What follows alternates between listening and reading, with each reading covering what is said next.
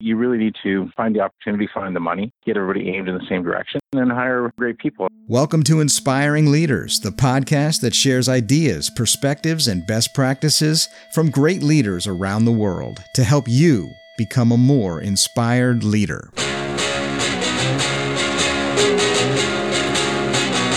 Hey there, welcome back to the Inspiring Leaders Podcast. I'm your host and executive coach, Terry Lipovski. Before we get rolling, I also want to mention our wonderful and welcome sponsor, Market Circle, the maker of Daylight. One of my favorite apps, has been one of my favorite for years. I'm going to say close to 10 years. I've been using Daylight for tracking all of my leads, projects, customers. I mean, it's way more than customer relationship management, even with one click. One click, I can track and keep all of my emails from any projects or customers in one spot. So if you're a team like I am, a small team, and you're willing to grow your company on the Mac, the iPhone, and or the iPad, definitely got to check out Daylight. There's a free trial waiting for you over at marketcircle.com. You got to check that one out and make sure that you're supporting those that support us. Daylight is your hub for business and integration with all of your favorite apps. Check it out today. Talk about a unique show. Today we're venturing into some new territory, talking about the knack. What, you're probably asking, is the knack? Well, the knack that we're referring to is the ability to capitalize on opportunities and turn them into gold. So if you're anything like me, you're probably baffled about how some people out there are able to come up with brilliant new ideas for a business or a product, and then it takes off. And yet, just a short while ago, none of us realized that we wanted or needed a product or service like that. I remember when the iPad came out, and all the critics were bashing it, saying it wouldn't catch on. They said that we already had computers and smartphones. Why would we need an iPad? And yet now it's a staple. It's its own category, and every manufacturer out there is scrambling to get a piece of that action. Well, our guest today is a true pro at seeing opportunity where nobody expected to find any. Not only does he have the knack to spot amazing opportunities, but just like King Midas, everything he touches really does turn to gold. Who is the King Midas 2.0? Well, today we welcome to the show Mr. Bruce Linton, the amazing founder and man behind Martello Technologies, Tweed, and the Canopy Growth Corporation. Bruce Linton, a huge welcome to you, and thanks again for joining us today. Wow, what an intro. Glad to be here. I think sometimes if people don't know who you are, they don't realize just what a rock star of a guy you are. I want to go over some of the magic that you've created in the past. Before I do, I've got a quick question for you, Bruce. You up for this? Sure. What or who has inspired you and why? I would say mostly it's been people who give me opportunities.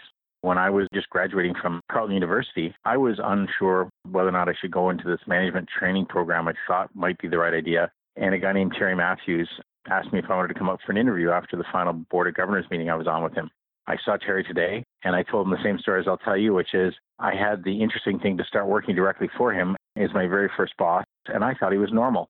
He is a great inspiration because he's anything but normal. He's energetic. Yeah. He interacts around the world. He tries to understand what everybody's technical issues are for which he could create a product set that's a solution. And so I learned a lot by watching Terry because I thought he did a terrific job of gathering a whole bunch of inputs and translating them into an output, which was always a good business. He's another one with the knack, and I think the two of you are quite the unstoppable force. I mentioned that you have the knack, and it certainly seems to me that you can spot opportunities 1,000 miles away, things that are colored over and we can't even recognize them as what they truly could be. And everything that you touch definitely turns to gold. I got to make sure we don't make this too simple.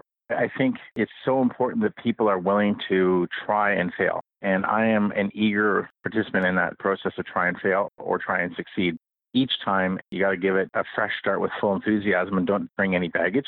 And so I've had many things that I tried that were okay or not successes. And some things that would have been more. But I think the key thing is that you keep assessing the situation with no jaded or falsely optimistic perspective. You know, some people think when they succeed at something, their IQ has increased. That is never true. What you have to do is just keep resetting and restarting and retrying. I would say I've been better than average at that. And I don't know if that's called persistence, work ethic, or stubborn.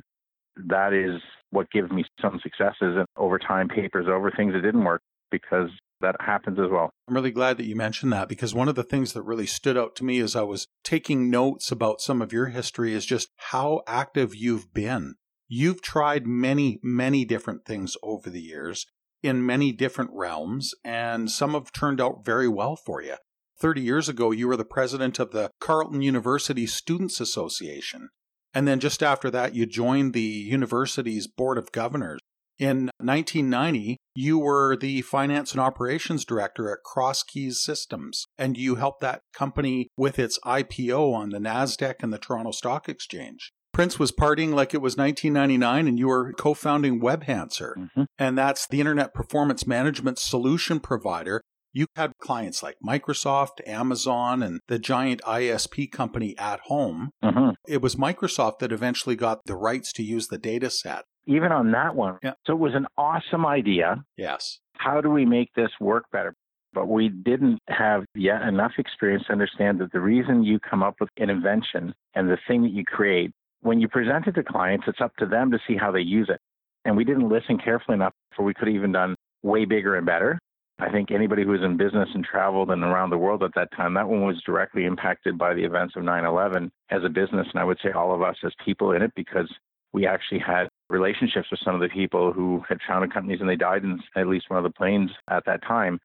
But what we learned out of that whole thing was how to listen to the client for how they wanted to use the product created and how to actually keep everything in context. I read a quote about this. I don't know if this quote came from you, Bruce, or somebody else, but you said there were too many zeros involved in the transaction to tell you what it was that we made out of this thing. Obviously, it was a success. I stole that quote from Norm Wong. So Norm was the co-founder with me on that one. We put some personal cash in and we went from like a few guys to 100 people in about 14 months. It was madness at .com. And ultimately, Microsoft acquired the intellectual property and the right to use all the resulting data, et cetera. But because the VCs had taken over after the 9/11, they were running it the way they wanted, and they had ratchet clauses. When they put another dollar in, it was worth God knows how many hundreds for each dollar they added. So when they sold it, ultimately, Norm's line, which I stole, which was hilarious, he said, "Love to tell you how much we made on that one, but way too many zeros involved." Regrettably, there were no significant digits in front of the zeros. Right. I've also noticed, and I'm glad that we mentioned it earlier, that really you got to be out there trying things. Yeah. Since 2000, you were the general manager of Computerland. Yep. Advisory board member for Foreign Affairs, Trade and Development Canada. You've been a board member at SiteBrand. Yep. The Canadian World Youth Organization and Clearford Industries. Yep. And on top of all of that, you were Canada's representative to the World Bank for their water sanitation program. Yeah, it was awesome. That's a pretty diverse background. That's being a very busy guy. Yeah. Well, I think a lot of people have this obligation in their mind, which is false, which is to stay in their lane. You know, what do I know about starting a marijuana company? And really, how come I'm involved in a tech company that's about to go public? I'm not expert necessarily in either, but if you go in a direction or pursue an opportunity and really to get to it, the reason I'm now getting better, I think, after trying a lot of things, is everybody has a neat idea. Everybody reads the same magazines, comes up with the same ideas off the web. We got to look at it as the public policy. What's changing at a macro level that's creating a whole new space? And I don't care if it's the allocation of bandwidth spectrum or if it's public policy as it pertains to the governance of cannabis. If there's no macro change, the chance that you're actually going to start a new business that derives its opportunity from the legal frameworks is zero. So then you go back, the only other default is to technologically invent something. And a lot of the inventions that occur, I would suggest those are time and place opportunities, like a college dorm to determine a Facebook opportunity. I'm not sure how to necessarily invent technologies to create opportunities, but I think it is still possible to create a lot of great business opportunities and wealth by watching what's happening on the global stage of public policy. Like, I don't even care if you talk about how we manage carbon and credits and things of that nature, to marijuana, to what we're going to do if you start having restructured trade agreements and NAFTA doesn't exist. There's going to be some losers, but there's a whole bunch of new chances to be a winner. I like how you said watching public policy changes. And you and I were chatting, I think it was probably a year and a half, almost 2 years ago, when you were starting to tell me about you were watching for barriers that were starting to delaminate. And there was pent-up demand behind those. And I think that that's a common thread between two organizations, or I guess 3 and maybe even becoming 4 now that you're behind Martello Technologies. Since 2013, you've been at the helm there. Your flagship solution, MarWatch, that provides performance management capabilities to unified communications companies like Mitel and multi-vendor networks. And it's been a huge success, very much so here in Canada, but I think in organizations around the world as well. When we have about 7,000 clients around the world. Right. And what we're really doing is pretty simple. I don't know when a company will be the last one to declare, I bought the last PBX. But ultimately, how you manage voice and video communications on a unified basis in your business does no longer need to be through a couple of boxes you buy and some person you pay to be your head of telecoms and video capabilities. But when you move to have that as a rental per month, it becomes really easy financially and very challenging technically. And so that is the business that Martello is doing a very good job in. We've incremented that business to now, in addition to finding where the problems are, providing some of the solutions in terms of how to make better usage of bandwidth and better quality bandwidth out of disparate pieces that aren't great. And so businesses need communications, they need connectivity, and they don't want to have boxes they bought because that's a capital purchase. And if you look at how the world's moving, everybody wants to pay as they go. Nobody wants to buy and own. Right. So that's kind of what works for that one. It's 2012, 2013. You've launched Martello. This is a technology company through and through. And at the same time, you're co-founding one of the most controversial companies around, a cannabis company called Tweed. You're providing medicinal marijuana for medical patients. And coincidentally, around the same time, a hip, young, up-and-coming politician announces that he wants to run for Prime Minister of Canada with a very progressive platform that includes legalization of recreational marijuana. And so by late 2015, Justin Trudeau's in his seat, he's elected, and he's Prime Minister in Canada, and the wheels are now in motion for the legalization of cannabis. From coast to coast, that is set to take place here in Canada within the next few months. So demand for your products has been high, pardon the pun, and you've expanded your operations now by taking over the old Hershey chocolate factory in Smiths Falls, Ontario. That has become one of the largest grow-ops in the world.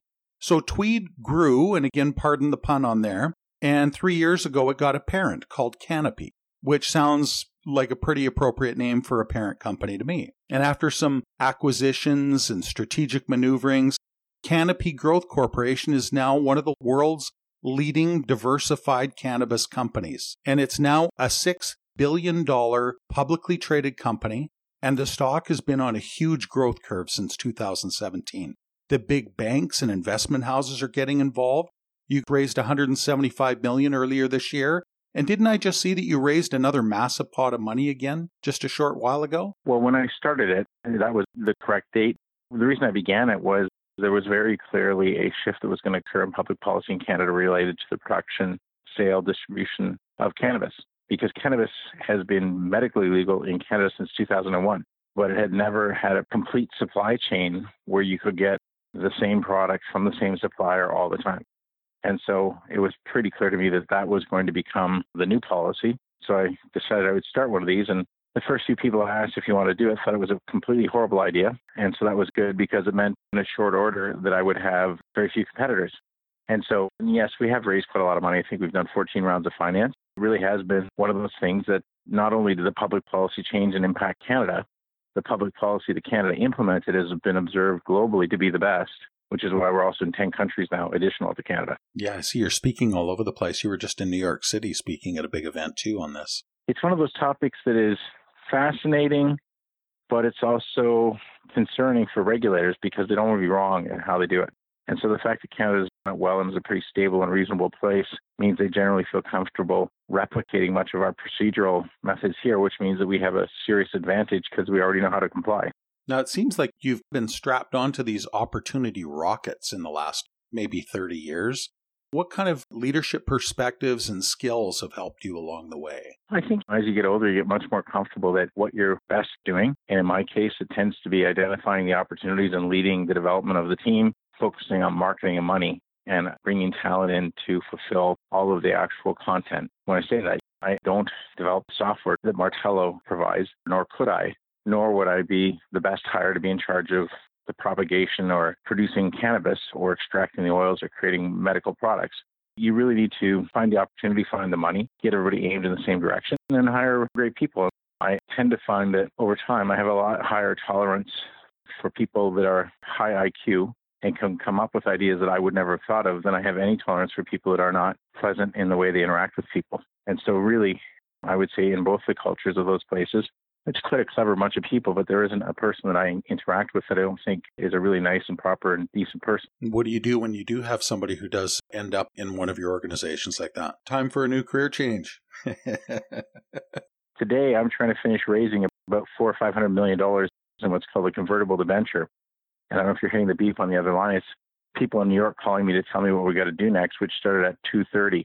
So I don't want to cut this short, but I have this really interesting thing, which is a ginormous potential bag of money, which I think I should attend to, because if we raise this amount, it almost equals all the money we've raised in the history of building the company over 6 years. Well, I'm going to let you go, Bruce.